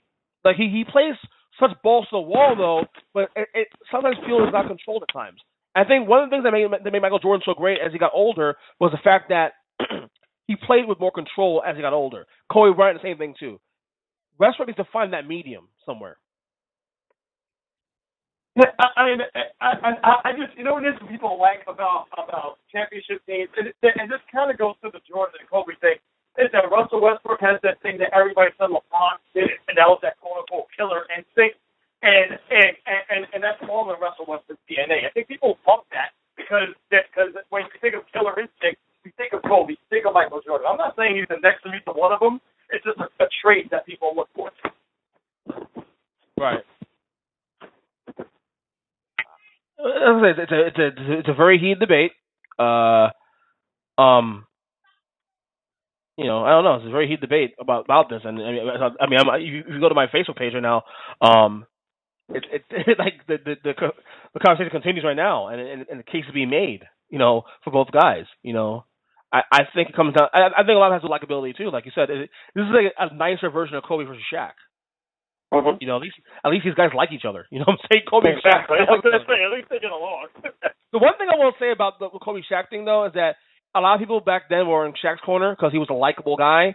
But in hindsight, Kobe was right all along. Yeah, he was. And it was funny because Kobe dealt with the same thing again with Dwight Howard, which is why I think Kobe was just. Well, Dwight's just soft. I don't ever call Shaq soft. Dwight Howard, as all the tools he may have and he could have, he's soft. Yeah. I'm done defending that guy. And obviously, Houston doesn't even really need him. I mean, when you look at it. To be honest with you, I mean, they really didn't lose anything because they gave up buying him. And where's he at now? I mean, he's not in the league anymore. He's not in the league anymore. So, I mean, they didn't really lose anything for him. But, all right. Let's take a break. We come back. Benjamin Allbright, 94.1 Denver. Talk more NFL, fantasy next. Earnestly Radio Show.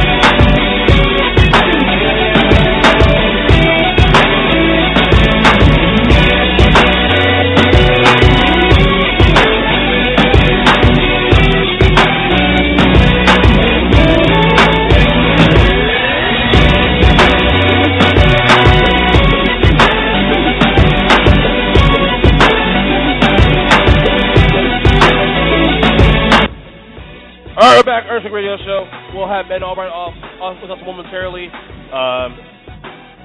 Wow. Good show today, man. Very good show. Once again, thanks to Russell Baxter, Lang Green, and Keith Irrizarry for coming on the show today. Great show. By the way, if you get a chance, guys, check out njsports.com. Got a lot of good things going on there. A lot of great articles there. Me, G, we do right there all the time. G's putting up some great free agency winners and losers stuff. I mean, by the way, I actually, for the most part, agree with what you said about some of the players and whether they were good moves or not, the grade you gave them. The only one I think... you were talking about Andre Johnson one the other day. Yeah, that's the only one I think that was, you and I were kind of... I'm not saying it's bad. You gave it a D, didn't you? Was it a D you gave it? Yeah, I think it was a D or a D minus. I thought it was a little low. I think Andre could help. I think him being there is going to help T.Y. Hilton. I think the money. We're kind of, maybe where the vibe started because you think that he got paid a little too much. Maybe something else a little too much. And let me tell you, I've always been an Andre Johnson fan. Always been an Andre Johnson fan. I just think at stage of his career, it's pretty much like he's pretty much replacing Reggie Wayne with Reggie Wayne almost. But I do think Andre Johnson has more games than Reggie Wayne at this point. But I still think you need to stop putting what he put with his offense. Frank Gore definitely needed that. I love that class. That's a great move. Yeah, I get that sliding an A. I just think the rest of their money, free agency, should have went to the defensive line. Really. I think Frank Gore's a poor man's Marshawn Lynch. Yeah, definitely. I like Frank Gore. I mean, I always have. So, and obviously, I don't think he wants to sign back with the Niners. I think the Niners don't want him. Nobody wants to stay with the Niners anymore. By the way, the Niners have been kind of. I won't say that. I think they made some decent, not acquisitions though, but they made some decent moves. I think forcing all this with to make a contract non-guarantee. I think was smart. Signed Darnell Dockett. Obviously they lose Patrick Willis. You're not going to be able to replace that. I mean, by the way, that was a shock. That shocked me about Patrick Willis retiring. Also, hey, listen, if you're not into it, man, why bother killing yourself in your body for a sport you don't long want to play? You made your money. He's paid. You know what I'm saying? He's paid. You don't have to worry about it. Yeah, exactly. I'm sure you can get a job in the NFL somewhere or do some coaching or something. I'm sure you'll be able to do something to make money. I mean, it's just crazy because when in his prime, he was the best linebacker, middle linebacker in the league in his prime. He had a good 2-3 year stretch when he was probably the best linebacker in the league. But the injury slowed him down. When he's 30 years old and he's retired, like, come on. If you give me that life, I'll take it. Right. What moves what moves shocked you the most this week? Shock. Why? Do you have one in mind? That's the thing. Well, I mean, obviously the Jimmy Graham one, I think was the one that really threw everybody for like, what? What? Like there was one because we don't. You know what it is though in the NFL, we don't hear about salary caps. Like we hear it after the fact, but we're not privy to knowing day to day how the salary caps works in the NFL because there's so much more nuance involved in that than just like in the NBA where the numbers are numbers. Well, in the NFL, there's a cap, a salary cap, it's a hard cap, it's a cap hit, whatnot. So I was unaware that the New Orleans Saints had cap issues. I just saw over here that the deal is not done. The 49ers are still making a play for Percy Harvin. And Michael Crabtree is uninterested in going back there. I'm reading all this stuff now. Okay. We got Ben Allbright. We got Ben Allbright now. Okay. You want to intro him real quick? Sure. Go ahead. And now welcome to the Earnestly Speaking Radio Show, a very handsome and intelligent man, Benjamin Allbright. I profusely apologize for being so late, gentlemen. My boss is being a word I can't mention right now. It's okay. It's okay. We've all been there. For you, we'll shift the world for you. No big deal.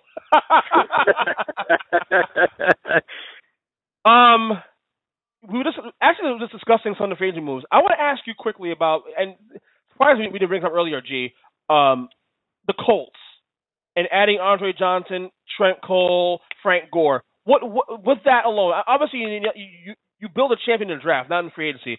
But right now, for what you see with the Colts, because they were a team I thought last year where it was Angelica bust. They need some more weapons. They got older guys, but guys who are still viable in the league. What do you think about this Colts team now, at least with these three guys moving forward? Well, I think it's pretty obvious. You can see that Grigson's getting a little hot under the collar. He knows he built through the draft, but he's getting a little hot under the collar because there's so much pressure on him to win with the tools that he has. So he's making a desperate play to try to get over the hump and get that Super Bowl and tie him down as a general manager for longer rather than getting fired. That's a good point. That's a very good point. G? I wanted to ask you real quick about the Detroit Lions. They obviously got Olodinana, which obviously EJ Dallas surprised. I wanted to say it, I forgot. Olodinana from Baltimore. With that said, they lost Fairley and they lost Sue. That Detroit front line was strong because of Fairley and Sue, and now there's only one man. Do you think Detroit gambled by letting Fairley test previously? No, I think his time there was done. I think both he and Sue, they weren't counting on being back. They got Olodinana. They still have Cliff Averill over there. They still have Ziggy Ansah. I think that line's going to be fine, all said and done. Oh, okay. Ben Allbright with us right here, Earnestly Radio Show. Phone will turn on Ben Allbright, NFL. Ben, Chip Kelly has been the star. To me, the biggest star for agency, and some for the right reasons, some for the wrong reasons. I like what he's doing. I think the fact he's showing balls. He's showing all the balls that, you know what, I'm making this team my way. I am the head of football operations. It's going to go my way. What do you see that's going on? And obviously, you're familiar with the college game, too. Do you like what you see so far with Chip Kelly, what he's doing with his roster? Yeah, I think every move that they've made so far, with the exception of one, has been a great move. Which one? I think Chip Kelly's doing it his way. I think I'll get to that one here in just a second. I think he's doing it right. I think he's doing it his way, and that's going to be how he's going to do it.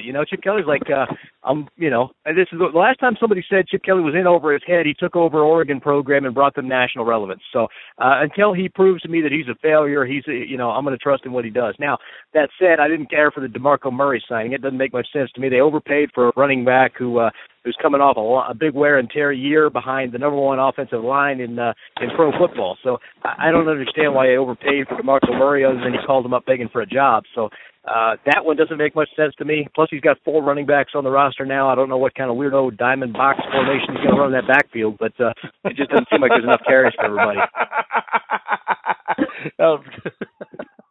And sorry for being impatient. I like to harp on a negative quickly. When you say, except for one, well, what's the one? What's the one negative? That's media, guys. We want to know what's the worst scenario. Once again, Ben Allbright with us on the Earnestly Radio Show. Follow us on Benjamin Allbright NFL. The Dolphins. And look, I'm in South Florida here, and a lot of people are excited. But there's some apprehension, too, also because of the money they pay for Ndamukong Suh. Is he worth that kind of money for a team like Miami who obviously, you look at New England, what they've done for years. They don't go for the highest paid player. They trust in their system, trust in the coach and whatnot. Do you see this as another move that, okay, fine, great move, but he's still 8-8? I mean, that division in and of itself is getting tougher across the board. You look what the Jets did. They built a squad over there. Buffalo's got a tough team. That division's just getting tougher. It's not a doormat division anymore. I don't think you pay a defensive tackle who's not the top guy at his position top 5 quarterback money. I think that's ludicrous. But, bottom line, the Miami Dolphins got rid of Ellerbe. They got rid of a couple other bad contracts they had, like Hartline. So, they've cleared up the cap space to be able to do it for now. So, I mean, all said and done, it's not going to kill them, and it gives the fan base kind of a shot in the arm because it's a sexy hire. But when all said and done, you don't give the third best defensive tackle in football, top 5 quarterback money. G? I want to talk about the Jets for a second. Like, you see the nice deal with Revis that they got Marty, that they're trying to do everything right. That they got the trade for Brandon Marshall.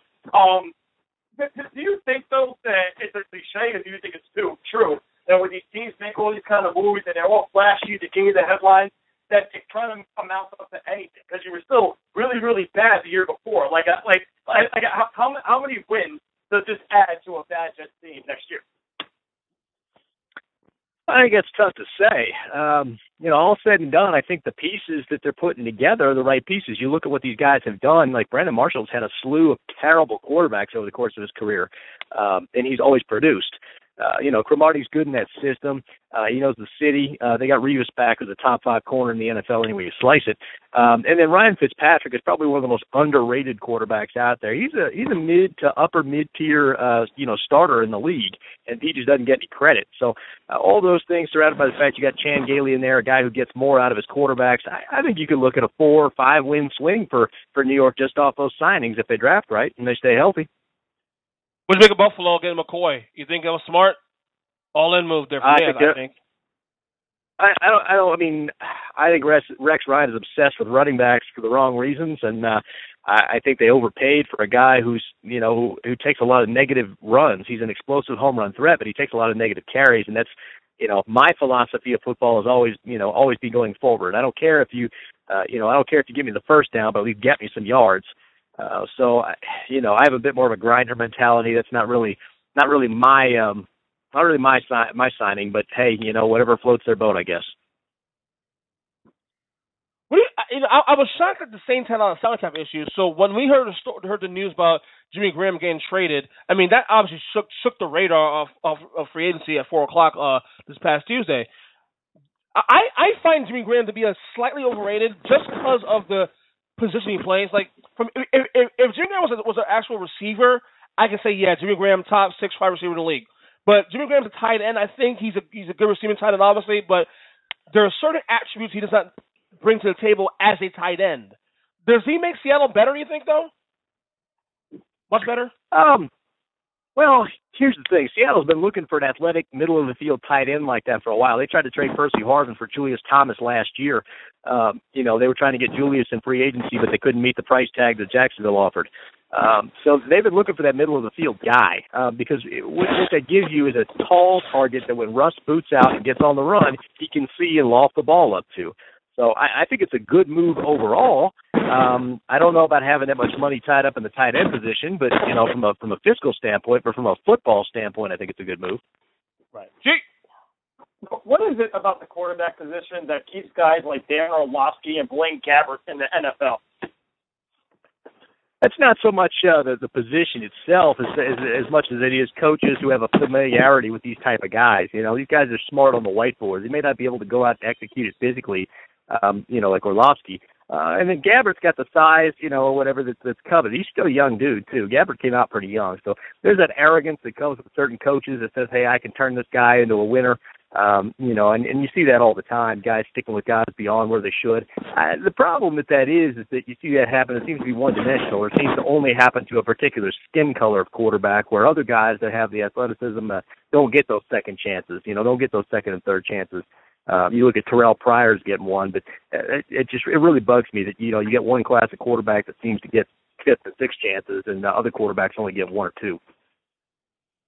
I wrote a column last week, last question ago, I wrote a column last week actually defending Geno Smith, not because I don't think he's all that good, but more so I think because now adding a Brandon Marshall, all of a sudden the Jets actually have a decent receiving core, actually above average in my opinion, with Eric Decker being back at where he should be, which is the number 2 guy.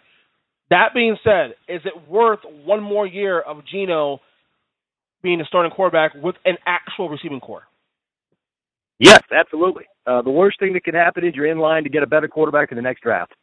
The way that I would say is Chan Gailey gets the most out of every quarterback. He got 3,000 yards and 24 touchdowns out of Tyler Thigpen, and no one heard from him again. He's the guy who made Cordell Stewart famous. He got a good year out of Mike Tomczak. He made Ryan Fitzpatrick. I would say, give Chan Gailey a chance with Geno. I want to ask you, Benjamin, real quick, because I've asked a lot of draft guys or whatever. I just want to know your opinion on the Miami the Miami Hurricanes running back, Duke Johnson.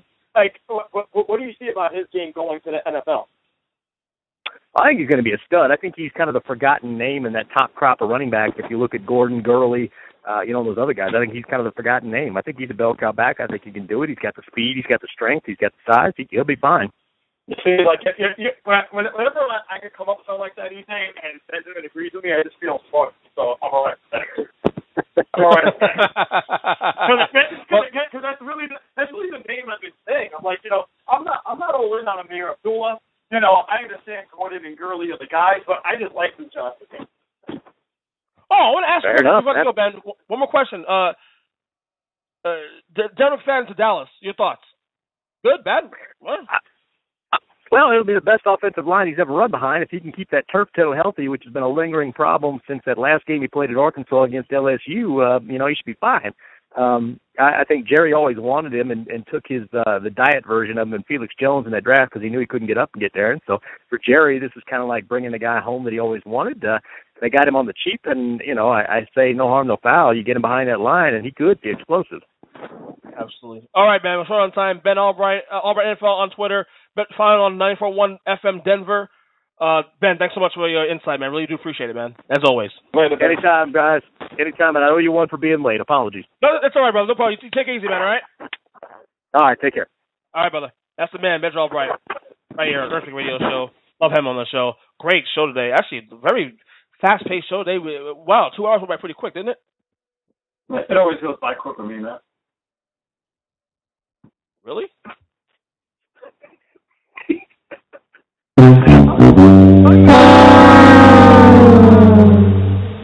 I went the whole show without using that thing. I went the whole show without using that, and you broke the code. You do it to yourself, having me on the show with you every week. What a punishment. All right. I'm with it. You are with it. All right, before we get going, do you have any shout-outs? I'm going to give one shout-out, and we're not on the radar, but shout-out to Ben Stiller, because he is doing a sequel to one of my favorite movies, Zoolander. Zoolander 2 is scheduled to come out in February 2016. Thank God, because I've been begging for this movie for like 10 years, 15 years, or now that the Zoolander came out, so why did I do that? I don't have a shout-out at all. Not at all. I really don't. That's lame, man. You know what? Shout out to the Marvin Gaye family for winning that lawsuit against Robin Thicke and Pharrell. Really? Even though I don't know if I agree or disagree with them at all. I'm not saying shout out to them to win the lawsuit. I didn't think they would. I agree with them, but go get your money, boy. And it's funny, they were bragging about it. They were on I think either like Inside Hollywood, one of those stupid entertainment shows, and they were playing Happy in the background. Wow, are you serious? Like, really? Yeah, I'm dead serious. It's so petty, dude. It's terrible. It really is petty. Like, really. You know what? We're all got money to throw around, so whatever. Enjoy it. Like, dude, just take your money and run. Take your money, enjoy it, stick up your butt or something, I don't know, and run. Look, if anything, around like Robin Thicke, they actually did you a favor in the long run, because it's like these guys work for their money, so, they did you a favor for them. Yeah, this is one of those, this sounds very petty, man. Once again, thank you to Lee Vowell, Ted Hicks of the Happy Hour Network, and of course, our family at NGSC Sports, Ralph Garcia, Kyle Nass, Cindy Stokes. Great show today, man. Great show. Very fast-paced show, though, too. I was very shocked how fast it was. It was all NFL, man. That's why. NFL. That's what it does to you. Yeah. All right. Oh, shout out to LeBron James and that damn no headband thing. Put it back on. Put it back on. You love LeBron James. Either put it on the headband or shave the head off, dude. Seriously. You need to shave the head off. Seriously. Like, funny though, I can barely recognize him with that headband. Cut his head off. Anyway, follow G on Twitter at GW. Hey, before you go, G, any shows, any articles looking forward to in the next couple of days? No, just go to ngscsports.com and you can check out my articles on how I'm grading the NFL free agency parts 1 and 2. Also go to my website, gsteelio.com, Instagram, Twitter, GWESDWELIO. Your Instagram's been kind of quiet as of late. Your Instagram been really quiet as of late. No, I've actually been more active than you. I'm really not on it. That's fine. I'm not really on it. And you can follow me on Twitter, of course, at EasyChris7. Subscribe to the Earnestly Radio Show on iTunes, Stitcher Radio. Check out all the podcasts I do also as well. The radio spots I do during the week. We're out, man. Take care. Be good. Later.